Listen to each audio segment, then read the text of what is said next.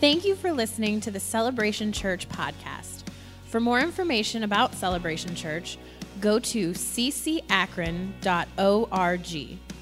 There you will find information about our church, upcoming events, and how to make a contribution to the ministry of Celebration Church. We hope this message is an encouragement to you. So wonderful.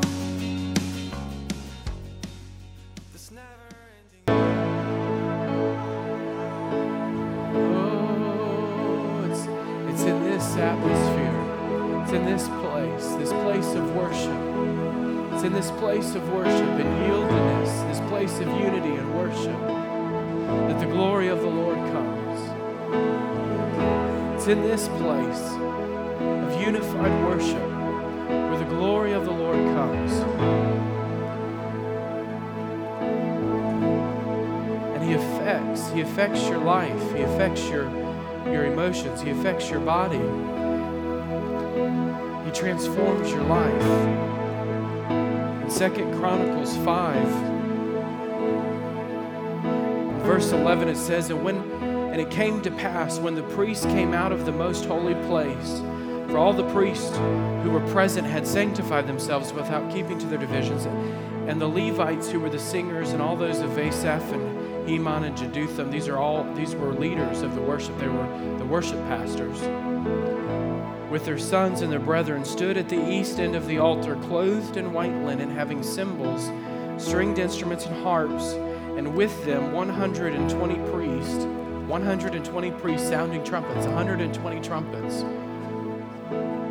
Indeed, it came to pass that when the trumpeters and the singers were as one, to make one sound, it came to pass that when the trumpeters, the musicians, those who were singing, when they had a unified voice, when they began to sing and worship in unity, to be heard and praising and thanking the Lord, and when they lifted up their voice with the trumpets and the cymbals and the instruments of music, and they praised the Lord, saying, For He is good, and His mercy endures forever.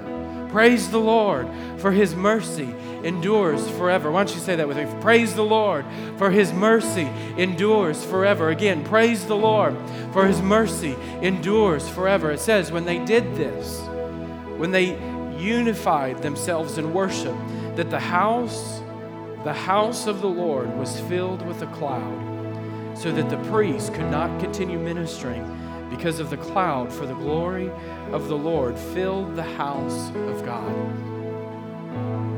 They couldn't even continue on in the religious duties. They couldn't continue on in what they were doing because the glory of the Lord filled the house. Lord, let your glory fill our house. Lord, let us come together, Father, in a unified worship, a unified sound. Lord, let us begin to worship in a unified sound, Lord.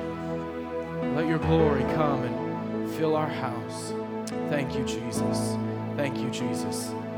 You're able to be seated. You can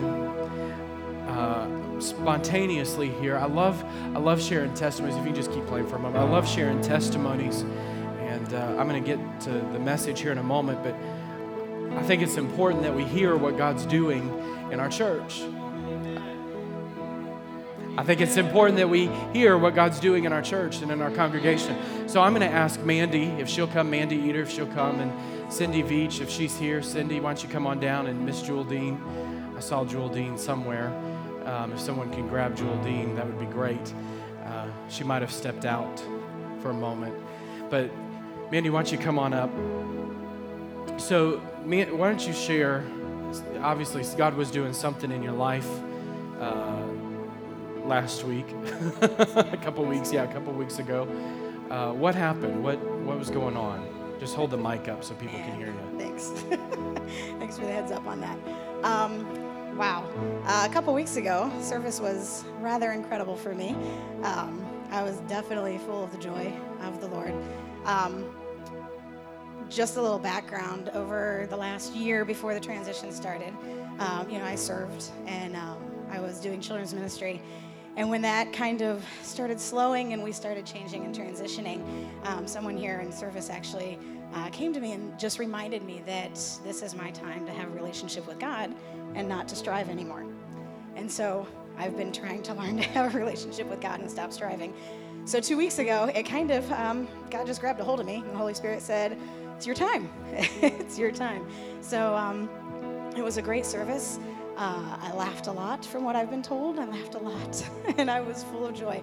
But as that week then went through, what God was doing was just reminding me that there is still a new thing to be done, and He is doing a new thing in me, which is crazy and completely outside of the box and very exciting all at the same time. So transitioning me out of a ministry that I have always thought, is this what I'm supposed to do with the rest of my life?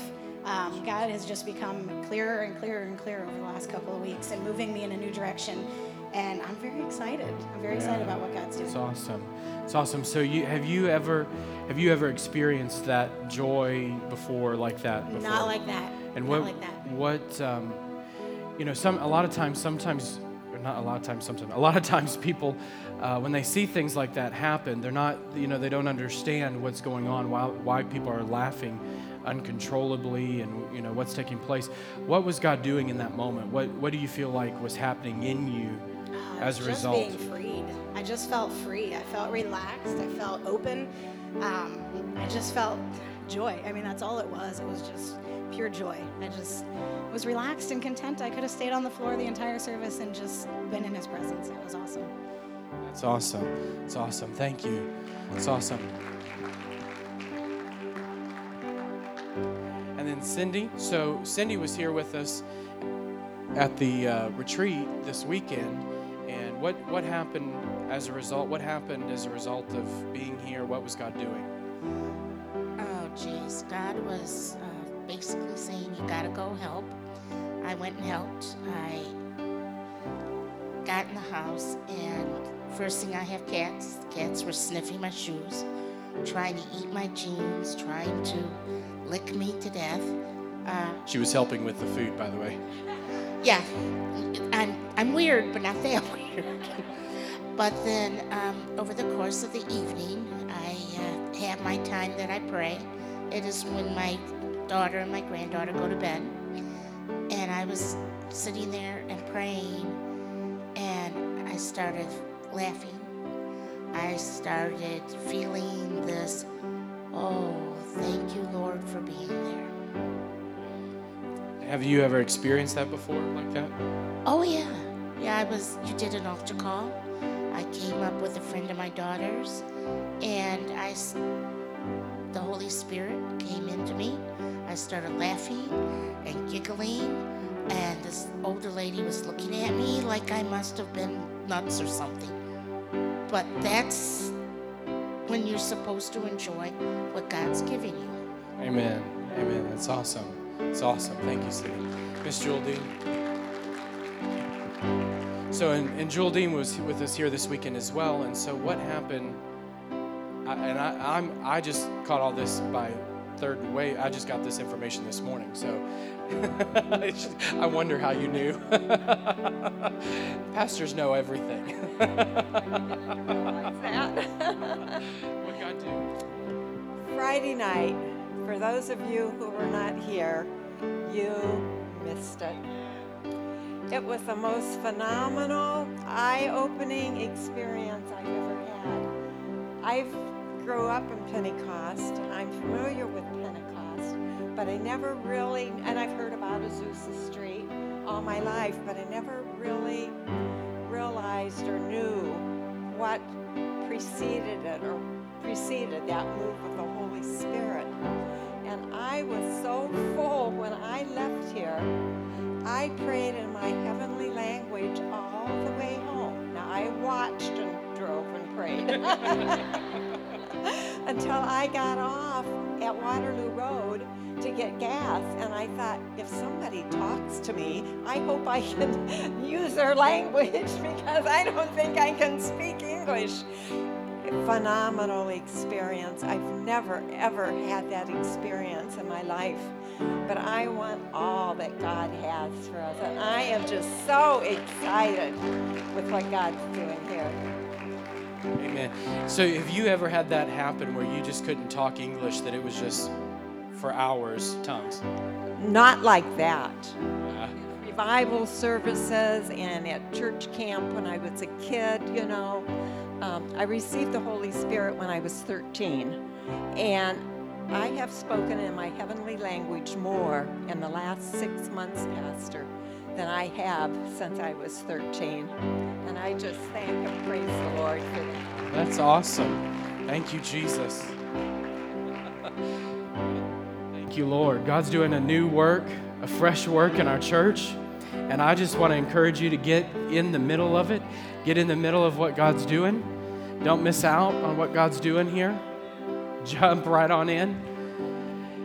You may say, well, I don't, thanks, Grace. You may say, I don't fully understand all of that's happening. And let me just tell you, if you're trying to figure out, if you try to figure out what God's doing, and you have to understand everything that God does in your natural mind before you can receive it, forget it. It's just not going to happen. The last time I checked, I don't fully understand how Jesus saves me. I don't understand how I'm a sinner, and by the blood of Jesus, my natural mind can't understand that. Anybody with me? My natural mind can't even begin to understand and comprehend how a holy God can save a messed up sinner like me. I don't understand how God, and maybe you're not a sinner this morning. Maybe you're perfect. Maybe you're here this morning and you're absolutely perfect, and it makes perfect sense to you that Jesus could save you, because why wouldn't he want you on his team? Because you're so perfect. But for those of us, Heather and I were laughing about this yesterday, for those of us, whether you've grown up in church or you're the drug dealer, ex-drug dealer, whatever the case might be, his blood still saves. His blood still transforms. Jesus, and I don't understand it, but it happens. It happens. And so it's exciting, all that God's doing. If you have your Bibles, and this is where the media team gets nervous, I told them before service, I sent them 3 different sets of notes and said, be ready for whatever message I end up preaching, because I really don't know. But I'm going to start off, and I may preach all 3 of them this morning. We might be here. They said that at Azusa Street, they would start it in the morning and go all night and preach and prophesy and testimony. So we might just follow suit and just go that route. But Mark chapter 5 is where I'm going to begin. I shared this, part of this on Wednesday, and I'm just going to start here. I felt like what I shared on Wednesday is applicable to our Sunday morning crowd. I don't usually preach the same messages, but I feel like there's a word that needs to be shared again this morning. By the way, if you miss Wednesday nights, you miss an incredible service. We have a phenomenal time on Wednesdays, and there are times that I look at my watch and 8:30, 8:45 is rolled around, and I'm like, it feels like we just started. So I would encourage you, if you miss Wednesdays, it's Wednesday nights at 7. We have children's ministry, so we have a great time. But Mark chapter 5, and we're going to start here, and we may end up in Acts or Revelation, or we'll see where this goes. Mark chapter 5. Y'all okay this morning? Y'all out there? Y'all okay this morning? Okay, I heard this side. I didn't hear this side. I just wondered if this side had fallen asleep. Mark chapter 5 and verse 21 says this. Now when Jesus had crossed... Oh, Lord. It's funny when we'd laugh about this, but this is true. You can hear people's thoughts when you preach. So I would say, be careful what you think. Oh, little mind, when you preach, when your preacher's up in the pulpit, you can begin to be amazed what you hear out there. Mark chapter 5, verse 21. I won't share what somebody was thinking, but I heard it. Verse 21, now when Jesus had crossed over, that was a word of knowledge, by the way, for those that were part of that conversation this weekend. Now when Jesus had crossed over again by the boat to the other side, a great multitude had gathered to him. And he was by the sea, and behold, one of the rulers of the synagogue came, Jairus by name, and when he saw him, he fell at his feet and begged him earnestly, saying, my little daughter lies at the point of death. Come and lay your hands on her, that she might be healed, and she will live. And so Jesus went with him, and a great multitude followed and thronged him. Now a certain woman had a flow of blood for 12 years, and had suffered many things from many physicians. She had spent all that she had and was no better, but rather grew worse. And when she had heard about Jesus, she came in behind him in the crowd and touched his garment. For she said, if I only may touch his clothes, I shall be made well. Amen.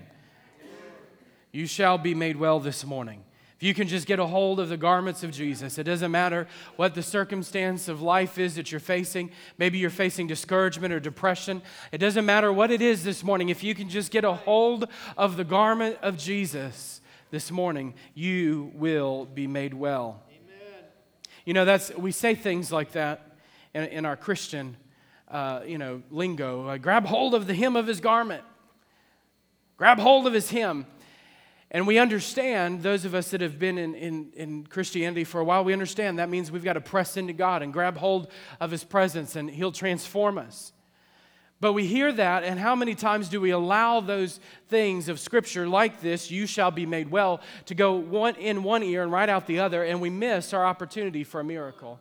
We hear and we see what's happening, and we hear the testimonies, and we hear all that God is doing, but it goes in one ear and right out the other, and we miss our opportunity for a miracle. Are you with me this morning? I don't want you to miss your opportunity for a miracle. There is, in the presence of the Lord, there is one moment you're given. I said it earlier, you're given this one moment in his presence. You're given this one opportunity. This woman with the issue of blood had one moment that she could grab hold of his garment. It was that one moment that made the difference. One moment, like Mary in the presence of the angel who said, hey, Mary, guess what? You're going to have a baby. And she said, I don't understand. How am I going to have a baby? I've not known a man. How is that even going to happen? And he said, the Holy Spirit, the angel said, the Holy Spirit is going to come upon you and you shall conceive. And Mary's response to that, I don't understand, but let it be unto me. And I pray this morning that you might have the same response. God, I don't understand. I don't know how you're going to face it. I don't know what you're going to do. I don't know what it's going to look like, but Lord, let it be unto me. I don't want to miss the opportunity that you've set before me. I don't want to miss this opportunity. I don't want to miss this moment. Immediately, verse 29, the fountain of her blood was dried up, and she felt in her body that she was healed of the affliction. And Jesus, immediately knowing in himself that power, everybody say power, power, the word dunamis, Holy Spirit power, dunamis, had gone out of him. And he turned around in the crowd and said, who touched my clothes? And his disciples said to him, you see the multitude thronging you, and you say, who touched me? And he looked around to see her who had done this thing. But the woman, fearing and trembling, knowing what had happened to her, came and fell down before him and told him the whole truth. And he said to her, daughter, your faith has made you well. Go in peace and be healed of your affliction. And while he was still speaking, some came from the ruler of the synagogue's house and said, your daughter is dead. Why trouble the teacher any further? And as soon as Jesus heard the word that was spoken, he said to the ruler of the synagogue, do not be afraid, only believe. And he permitted no one to follow him except Peter, James, and John, the brother of James. And he came to the house of the ruler of the synagogue and saw a tumult or a noise or disruption. All this weeping and wailing, that everybody wept and wailed loudly. And when he came in, he said to them, why make this commotion and weep? The child is not dead, but only sleeping.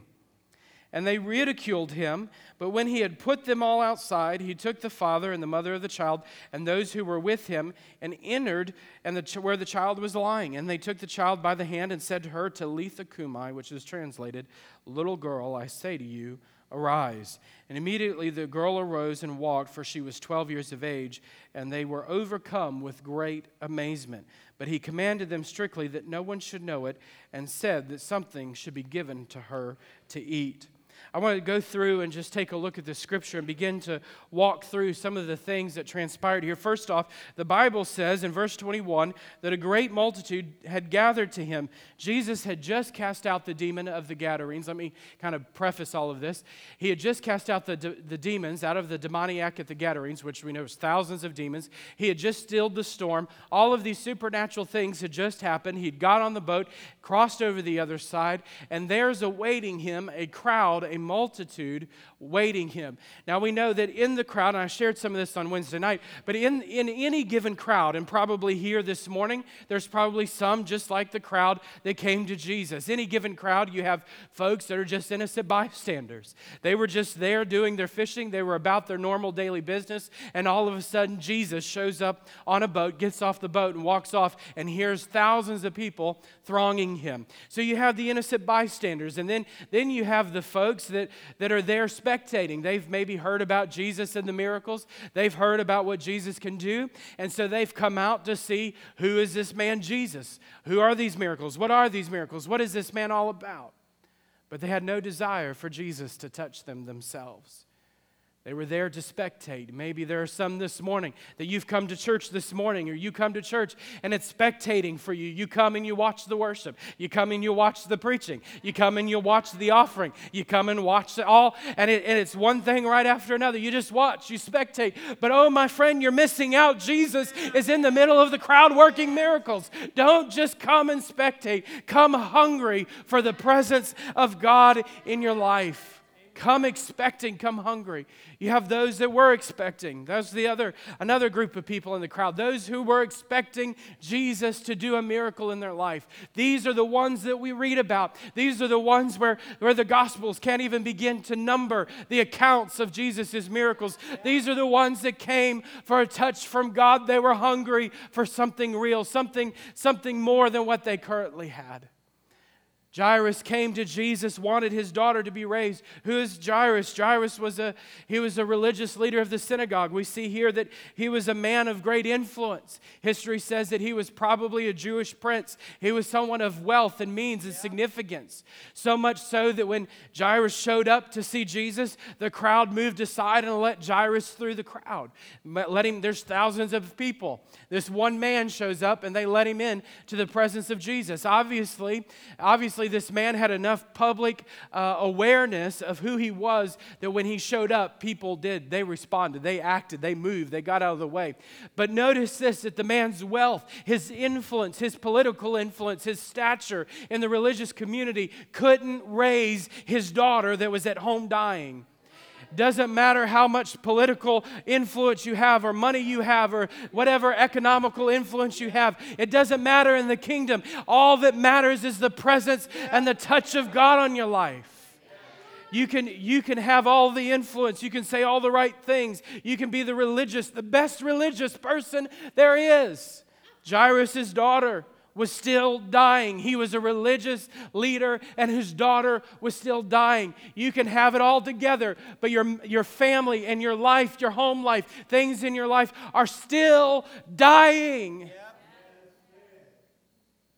Wow. So he comes in. You know, Jairus, just by nature of him coming in, he was defying the religious order. He was defying the religious leaders hated Jesus. They were looking for a way to kill Jesus. They were looking for entrapment and ways to begin to crucify Jesus and go about this proceeding. And here's Jairus, just by the act of him coming to Jesus, said, it doesn't matter. It doesn't matter about what the religious people say. It doesn't matter what other people think. I've got to get into the presence of the Lord. And I want to ask you this morning, with all sincerity, I want to ask you this morning, does your religious attempts at getting to God keep you from truly entering His presence? Do you do all the right things? Are you serving in ministry? Are you a leader? Are you not a leader? Whatever the case is, you do all the religious things that are right, but they can keep you out of the presence of God. Jairus had to have a realization, my daughter's dying and there's nothing else I can do. I've got to get to Jesus for myself. All of the religious works I do, all of the leadership in the temple, all the great things, all the accolades. Like Paul said, I've done it all. I've been taught by the best. I've done the best. I'm the top of the top when it comes to the religious order. But it's nothing. It's a dunghill is what he said. It's a literal translation. It is a pile of poo compared to the presence of God. That's what he said. That's what he said. So Jairus comes in. And he fell at Jesus' feet. You know, there's a point where we all get to hopefully, that we all get to is a place of brokenness and a place of humility where we realize, I don't have it all together. I'm not the best of the best. I have issues in my life. I need the touch of the Master in my life. And at some point, you find yourself falling at His feet. You know, people say, well, I don't understand why are we fall? You know, I said Wednesday night, we've come up with our religious terms. We call it being slain in the Spirit. Come to our church and we'll slay you in the Spirit. we got our Holy Ghost two-edged sword and we're going to slay you down. You know, let me go to that church, you know. Let me sign up for that one. But in the Bible, it says they fell. They came into the presence of the Lord and they fell before Him. There was humility. There was a desire. There was a hunger. They were overcome by life circumstance. And all I've got to say to you this morning, if you will come, whether you fall, whether you end up on your knees or prostrate or whatever form or fashion you come in, all that Jesus says is, will you come hungry? Will you come humble? Will you come and put yourself before my feet? Will you come lay at my feet? Will you come place? You know, sometimes it happens by Holy Ghost power and you end up on the floor. And sometimes you just got to lay yourself at His feet and say, Jesus, I'm going to humble myself before you. I need the touch of the Master in my life. My daughter is at home dying, and there's nothing I can do about it. There's nothing I can do to fix this situation. The only thing that matters is the touch of God. Jairus says, my little daughter lies at the point of death. Come lay your hands on her, that she may be healed. Verse 24, so Jesus went with him, and a great multitude followed him. And so the multitude that was at the seashore is now following Jesus and Jairus. And I can almost imagine, you know, when you're at the point of death and emotional trauma and you're dealing with things, the last thing you want to be is in the middle of a crowd that's thronging you, pushing on you, trying to get, that's the last thing you want. The last thing you want is to deal with a crowd of people that's wanting your attention. And Jairus is walking right alongside Jesus. Here's Jairus right in the middle of the crowd, getting pushed on, poked on, prodded, trying to get attention. And in the middle of all of this, I wonder, and you know, the Bible doesn't say specifically, but as a man and emotions and things, I've got to wonder what was going through Jairus' mind in that moment. He was concerned about his daughter who was at home dying. He was wondering what was Jesus going to do to raise her and heal her. He's looking at the crowds of people that are thronging. He's caught up in the commotion of the crowd and everything that's going on around him. And here's Jesus taking his time, walking with the crowds, taking his time. Come on, Jesus. My daughter's sick. We got to get home. We got to get to the house. Come on, Jesus. Can you hurry this up a little bit? Taking their time. Oh, and then in comes the woman with the issue of blood. The Bible says that she came in the crowd behind him. She had had a flow of blood for 12 years and had suffered many things from many physicians. And she had spent all that she had, but it only grew worse. Have you ever been in that situation where you felt like you've done all you can do to fix the problem? You've done all you can do to get victory. You've done everything you can and spent all that you had, but the only thing that happened is it got worse. Isaiah says, why do you spend your money on things that don't satisfy? Why do you spend your money on bread that doesn't fill, on wine that doesn't fill? Come, buy, eat, and drink. Jesus said, come and buy and eat of me. Come drink of me. Come enjoy the sustenance that I provide. Why waste? Why spend your money on things that don't satisfy? And this woman tried all that she had to get healed, to get delivered, and she only grew worse. Maybe you're here this morning and you're facing difficulties or temptation in your life, and you've tried to break the habits, you've tried to break the temptations, you've tried to get victory over the circumstances of your life. Maybe it's your business, maybe it's your family, maybe it's your finances, whatever it is. Stop spending your efforts and your time on things that won't break through. The Bible says in Hebrews that we are called to enter in. What is our striving? I forget, Cindy or somebody talked about striving, or Mandy talked about striving. What are we called to do? Paul said in Hebrews that our job is to strive to enter His rest. We've got to become like this woman that says it's not another doctor visit. It's not another credit card bill or check or what. It's not any more of that. I've got to strive to enter in to the presence of God. I've got to strive to enter in and get a hold of His garment. There's plenty of people that will try to keep you out of the presence of God. There's if it's not the enemy trying to distract you and stop you and cause questions and debates in your own mind, in your own spirit about whether it's the presence of God or it ain't the presence of God, or, well, I gotta touch the tassel and I can't touch this and I gotta do this and I gotta do that. Listen, there's plenty of things and people that will keep you distracted out of His presence. Our job is to strive to enter His rest. We've got to begin to block out what all the other people might say or might think, and what our own minds and our own can I just say, stupidity will keep us out of the presence of the Lord. Well, I don't want to look foolish. Well, what happens? You know, here I am. I'm a certain woman. Everybody knows me. This woman probably thought everybody knows who I am. I'm unclean. I'm a certain woman, you know. I have a history. And here I am. I'm coming in before the throne. I'm coming into the presence of God. Strive. Press in. It's in the place where you begin to get desperate for God and you begin to press into His presence that the miracle begins to take place in your life. Amen. It's in His presence. You can't sit by on the sidelines and watch everybody else receive and watch everybody else get changed, everybody else's life gets transformed, and sit there and wonder, why is Jesus not touching me? Why is Jesus not changing me? Are you too busy wanting Him to do it your way? Or are you pressing into His presence? Are you too busy wanting Him to come and touch you and see you and do His thing? And yes, Jesus will do that. And thank God for His mercy. But more times than not, we see people coming and making a noise. We see the blind man making a noise, getting his attention. We see people calling out. There's desperation for the presence of God in their lives. And this is a great picture, this woman who is desperate for the things of God, pressing in, grabbing hold of His garment. This woman had suffered for 12 years. History and descriptions of her ailment were probably some form of sexually transmitted disease. She had been bleeding. She couldn't stop it. She only grew worse. She was labeled in Leviticus by the Levitical law. She was unclean. Everywhere she went, she had to announce, unclean, unclean. She couldn't be touched, and she couldn't touch anything because it would become unclean. That person or whatever she touched would become unclean because of her ailment. And so we find this woman, she's not even announcing she's unclean. Had she been pressing into the presence of God and saying unclean, these people would have moved. They would have gotten out of the way because they would have become ceremonially unclean. But this woman was desperate to get a miracle in her body.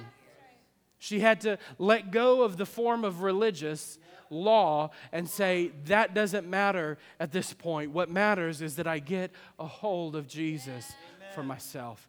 And she grabbed hold of the hem. The hem, there was tassels on those garments, on the hem. In the law, those tassels were, the number of those tassels were to equal the name of God. And so what she was taking hold of, she was taking possession in her hand, the name of God, the Word of God over her life. And so when you begin to press in to the presence of God, the very thing that you need to grab hold of in His presence is His Word and what He says, His name. Heather was talking about this morning, magnify the Lord with me. Let us exalt His name together in Acts. In Acts chapter 3, I'll pause here for a moment and go over to Acts chapter 3 and verse 16.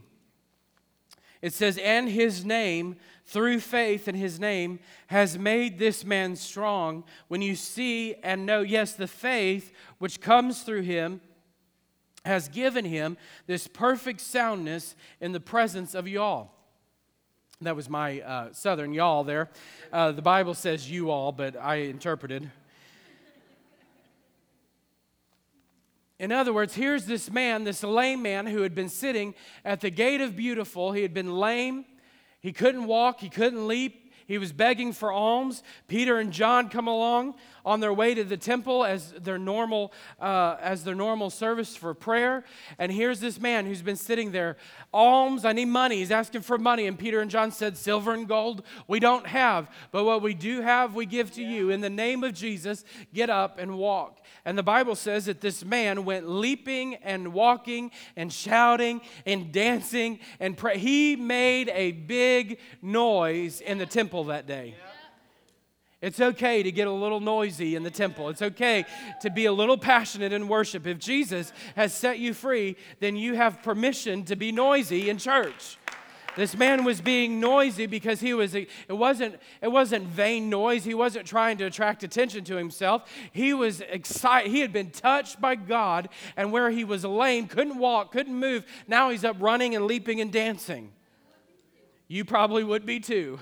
You had been laying there for that long and waiting on people. Now it meant his family life was going to change. It meant his work life was going to change. It meant everything about this man's life was now changing because of one touch, one encounter with the presence of God. And they said, the apostles' response was, this has happened in the name of Jesus. The result of this has happened because of the name of Jesus. Faith has been given to this man through that name. And so when you begin to take hold of the Word of God, the name of God in your life, it produces faith in your life. Romans 10 says faith comes by hearing, and hearing the Word of God. In John chapter 1 and verse 14, it says that the Word of God became flesh and dwelt among us, and we beheld His glory. Jesus is the Word of God, the name of God made manifest for our lives. We begin to get a hold of Jesus in our life. Now, what does that look like? You begin to read the Word. You begin to fill yourself with Scripture. What does the Bible say? Who is Jesus? You begin to devour the Gospels. You begin to devour the Pauline epistles. You begin to meditate and study these Scriptures, and you begin to get revelation of who Jesus is for your life. And you begin to take hold of His promises for your life. You begin to take hold of what God says over your life.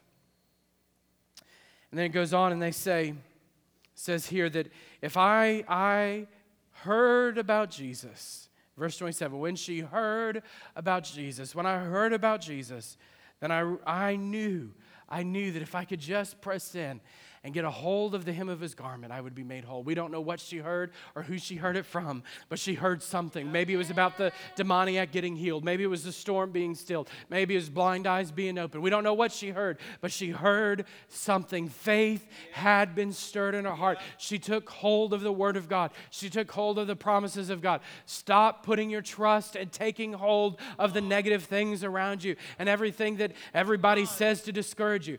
Take hold of the promise and the Word of God of your life. And then when you take hold of it, you've got to take proper hold of it. Let me just explain what I mean by this. You've got to take proper hold of the Word of God. She had to take the Word, what she had heard, and grab hold of Jesus with what she had heard. A lot of people want to take what they've heard and they go out into left field with it. They go off in some false doctrine. They go off into some weirdness.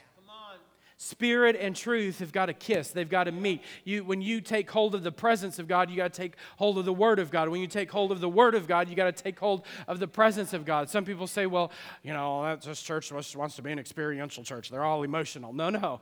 That's not what we're saying. We are not like that. You've got to have the Word of God, and you have to have the experience of God. Both Spirit and truth have to meet in your life. We preach Spirit and truth, Word and truth. You have to have the experience, because if you just have Word, you become legalistic and religious and dried up, cracked up, and dead. You eventually just become a deadhead. But if you have all experience and no Word, you become a spiritual fruitcake. We have a lot of flakes and nuts. We've got a whole cereal box of Christianity out there. You've got to take hold of the Word, the truth, and you got to take hold of they match, they meet up, they kiss, I promise, they kiss. She took proper hold. One of the things, I'll just pause here, I might step on somebody's toes by saying this, but welcome to celebration. We celebrate, yes we do. There's a lot of TV preachers who will tell you oh, you just gotta, it's all about this life. You can be successful in this life, and it's all about being your best you now, and you this, and you that. You need to take proper hold of the Word of God. I don't think the martyrs would be sitting back in their seats saying, God wants you to be, I think their view of success looks a lot different than some of the TV preachers these days. Success in the kingdom of God is not about you being comfortable and driving the best car around and having the best house and the best this and the best that. Am I preaching to anybody this morning? The success in the kingdom of God is how close you get to the presence of God. How much do you enter into His presence, allow Him to transform you, and it changes the world around you. That is success in the kingdom of God.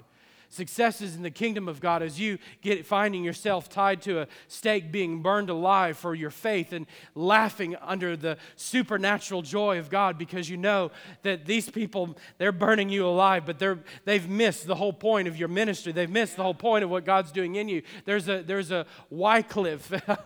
There might be a Wycliffe in here today who takes the initiative and says, I'm going to translate the Bible. I'm going to preach the Word, and it doesn't matter whether I get burned at the stake or not. It doesn't matter whether, Luther standing up saying, this, here I stand. This is what I believe. It is salvation by grace alone, by faith alone. It has nothing to do with your works. You can kill me if you want. I might run for the next 20 years of my life, but I'm going to write commentaries. I'm going to write Bibles. I'm going to translate, and I'm going to carry the presence of God to those around me. That's success in the kingdom of God. That's taking proper hold of word and truth and experience in your life. She said, if I might touch him, may behold, immediately the fountain of her blood was dried up, and she felt in her body that she was healed of the affliction. That word affliction is the Greek word for torture. She had been cured of the torture. Maybe you feel tortured this morning by life. God wants to heal you of your torture. Sometimes our greatest torture is ourselves. And how you fix that is you grab hold of the presence of God and the Word of God. Stop torturing yourself. Stop living in torture. Start feeding on the Word of God. And Jesus said he had felt power gone out of him. And he says, who touched me? There's a lot of people touching him that day. There's a lot of people thronging Jesus that day. But the woman with the issue of blood got healed. There was a demand that she placed on the anointing. There is an expectancy that you and I are to come with in our individual lives, private lives with God, and there's an expectancy that we are to come to God with in church corporately. Individually, we come with expectation, and corporately, we come with expectation. When we come into the presence of God, we come hungry. We come placing a demand on the anointing. We come with a desire for more of Him in our lives. If you come to church just to do the religious duty, you miss out on your miracle. You miss out on all that. You might have a good experience and you leave church feeling better, pat yourself on the back, but you can miss your miracle. Oftentimes we don't recognize the reason we leave without is we don't recognize we need it. This woman recognized she had a need. She had only grown worse. She had spent all she had, and she only got worse. She recognized that there was a problem. God, give us supernatural revelation that we have a problem. God, give us a supernatural revelation that there is inherent to each of us a supernatural void in our lives that only God can fill. And the problem with that void is it's ever increasing, it's ever expanding. It's an ever-expanding void. When you think that you got all that there is to God, like Jewel Dean was saying, I left full. And then she comes back today, and guess what? She's hungry again. Why? Because that void keeps expanding. I've got this much of God, and He expands me, and there's room for more. Ever-increasing. Of course, she gets healed. She comes and falls before Him. She falls down and confesses all that happened. Jesus said, go your way, you be made whole. And then in comes the friends of Jairus. Hey, don't trouble the master anymore, your daughter's dead. What troubling words that must have been. Troubling words to hear that your 12-year-old daughter has died. Troubling words, troubling times. And in that moment, Jesus looked at Jairus and said, don't be afraid. Only believe. Jesus is still saying to you today, don't be afraid. Only believe. You may feel like the circumstance is dead. The promise of God is dead. Don't be afraid. Only believe. Don't be afraid. Only believe. Trust Him. And they go on their way. They get to the house. Everybody's weeping and wailing and going about their business. The girl's dead. Jesus says, she's not dead. Jesus, we took her pulse. She's dead. I promise. She's dead. She's gone. No, Jesus, you're messed up. They ridiculed Him, the Bible says. They ridiculed Jesus because He said she's not.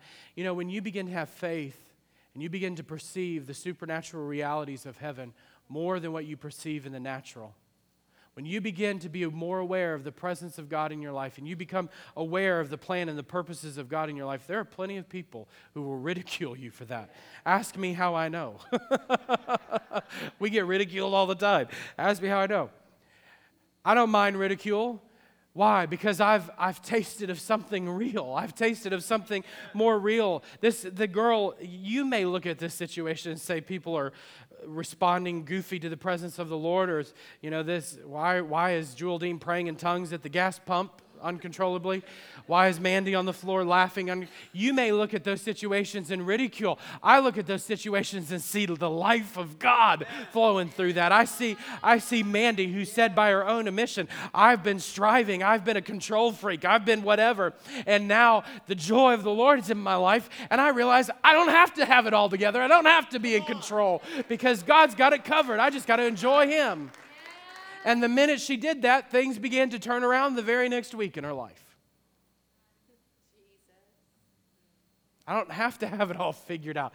Jewel Dean, I haven't prayed this much in the Spirit since I was 6 years old. Why is that? You may ridicule that. Well, that's just Jewel Dean. She's so sweet. That's just Jewel Dean. No, it's the power of God flowing through her life. She's had an awakening encounter with the presence and the power of God. That's the life of God. I don't have a problem saying, if that's what God's doing, I don't have a problem saying, well, the little girl, she's just sleeping. She's just sleeping. And then what Jesus do with those that were ridiculing? Get them out of here. Get them out of here. You need to be careful who you surround yourself with. Listen, there's going to be people ridicule, and we understand that. But I don't surround myself with those people. I realize they're out there, and I say let them talk. The more, it's just press. To me, it's marketing. People will come in because of the negativity. It's what happened in Azusa Street. The newspaper got a hold of it, Los Angeles Times got a hold of it and ridiculed Azusa Street, and it caused the masses to come because they wanted to see what was going on at this little rundown old Methodist building. I say it doesn't matter, but I'm not going to surround myself with those people. They're not going to be the influencers in my life. Why keep the naysayers and the negative people in your house? Why keep them in your house? Surround yourself with people. Notice Jesus even had to limit the disciples that came in the room with Him. Only His closest went in with Him. Sometimes even the people that you're ministering to, there comes a defining moment where you say, look, either you're in or you're out. Either you're going to have faith for this or you're going to run with me or you're not. Well, anyway, I'll just keep moving on because we go down that line, we might step on toes. Then he put him out, and he goes up to the bed and says, I'll wrap up with this. He says, Talitha Kumai, takes her hand, and the girl gets up. Of course, we expect, yeah, Jesus healed her. Yeah, awesome. But when you're in your bedroom with your little 12-year-old girl who's dead, that's where reality meets the road. So the reality of, is what I preach, is that what I believe? Is what I've heard about Jesus? And my attempts to get Jesus to come heal her, and is this really what I believe? My daughter's dead. And I ask you the same thing this morning. We preach the full gospel of Jesus Christ, that Jesus saves, Jesus heals, Jesus baptizes in the Holy Ghost, and Jesus is coming again. It's not popular. But when trouble comes,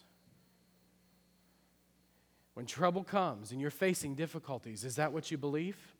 Or is that only what you say you believe? It's where the rubber meets the road.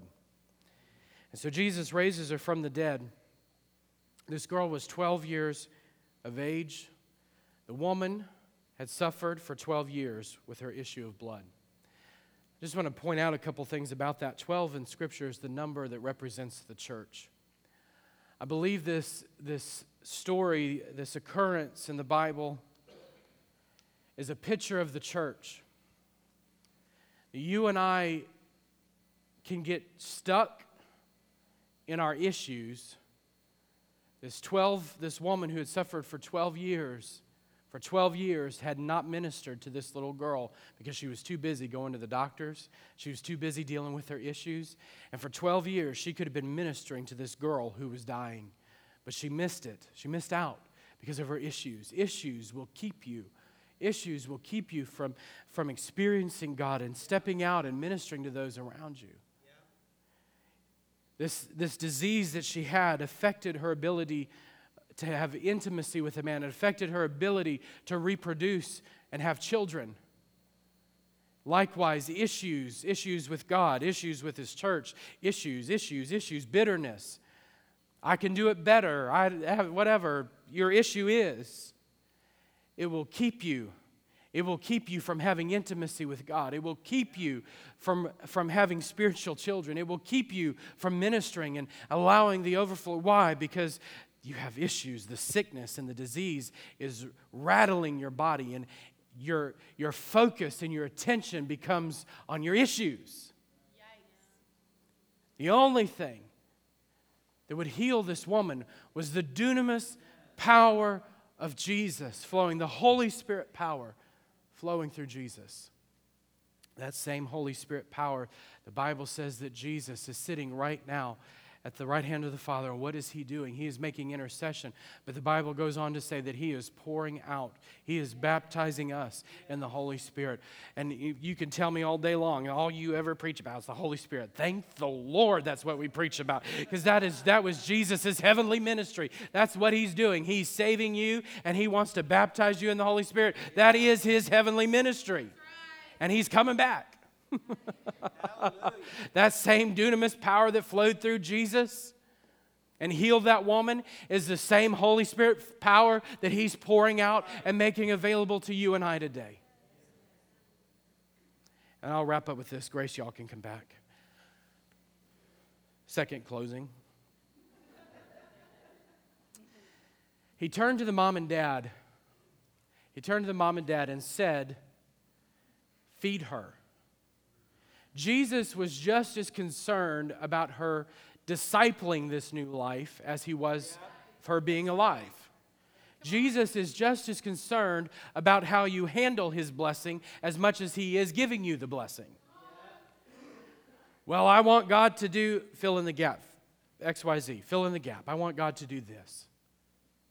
That's great. He's more than able of doing that. He's more than able of canceling your debt. He's more than able of changing your husband or your wife. He's more than able to do whatever it is that you're asking Him to do.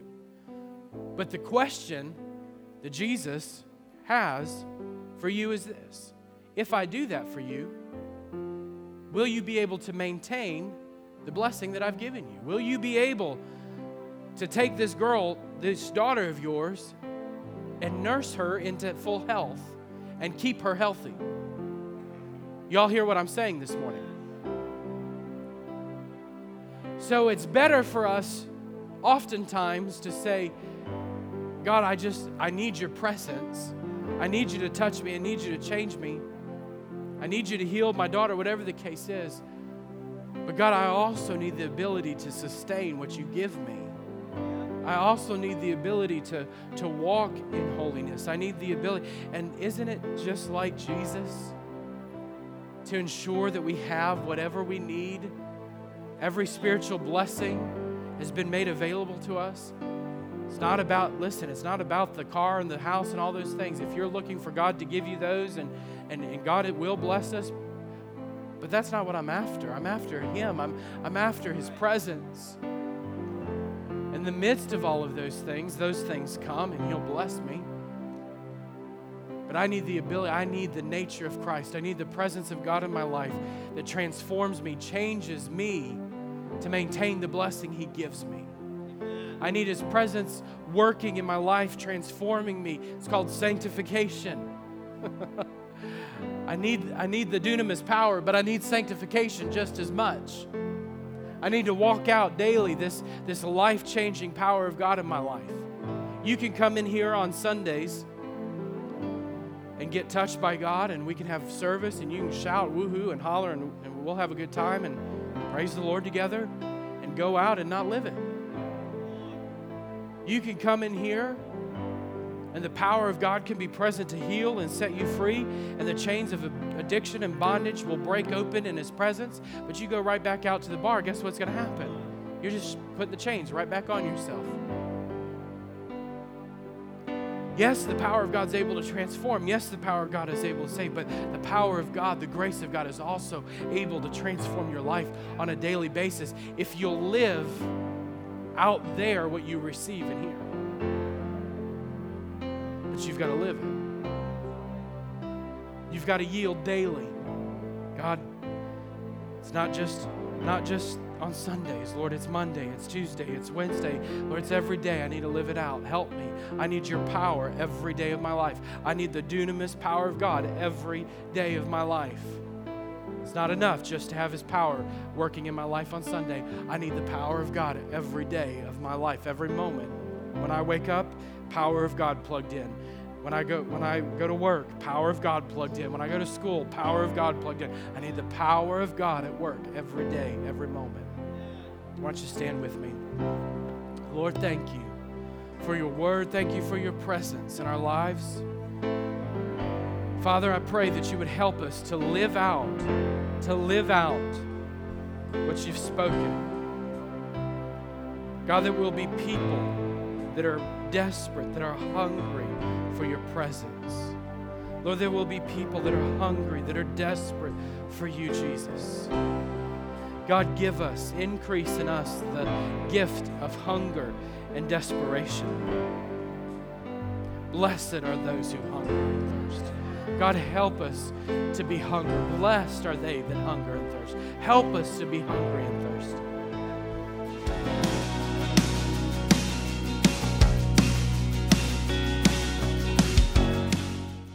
Thank you for joining the Celebration Podcast. For more information, visit ccakron.org or call us at 330-762-7458. You can also download the Celebration app from iTunes or the Android store. With my Father is so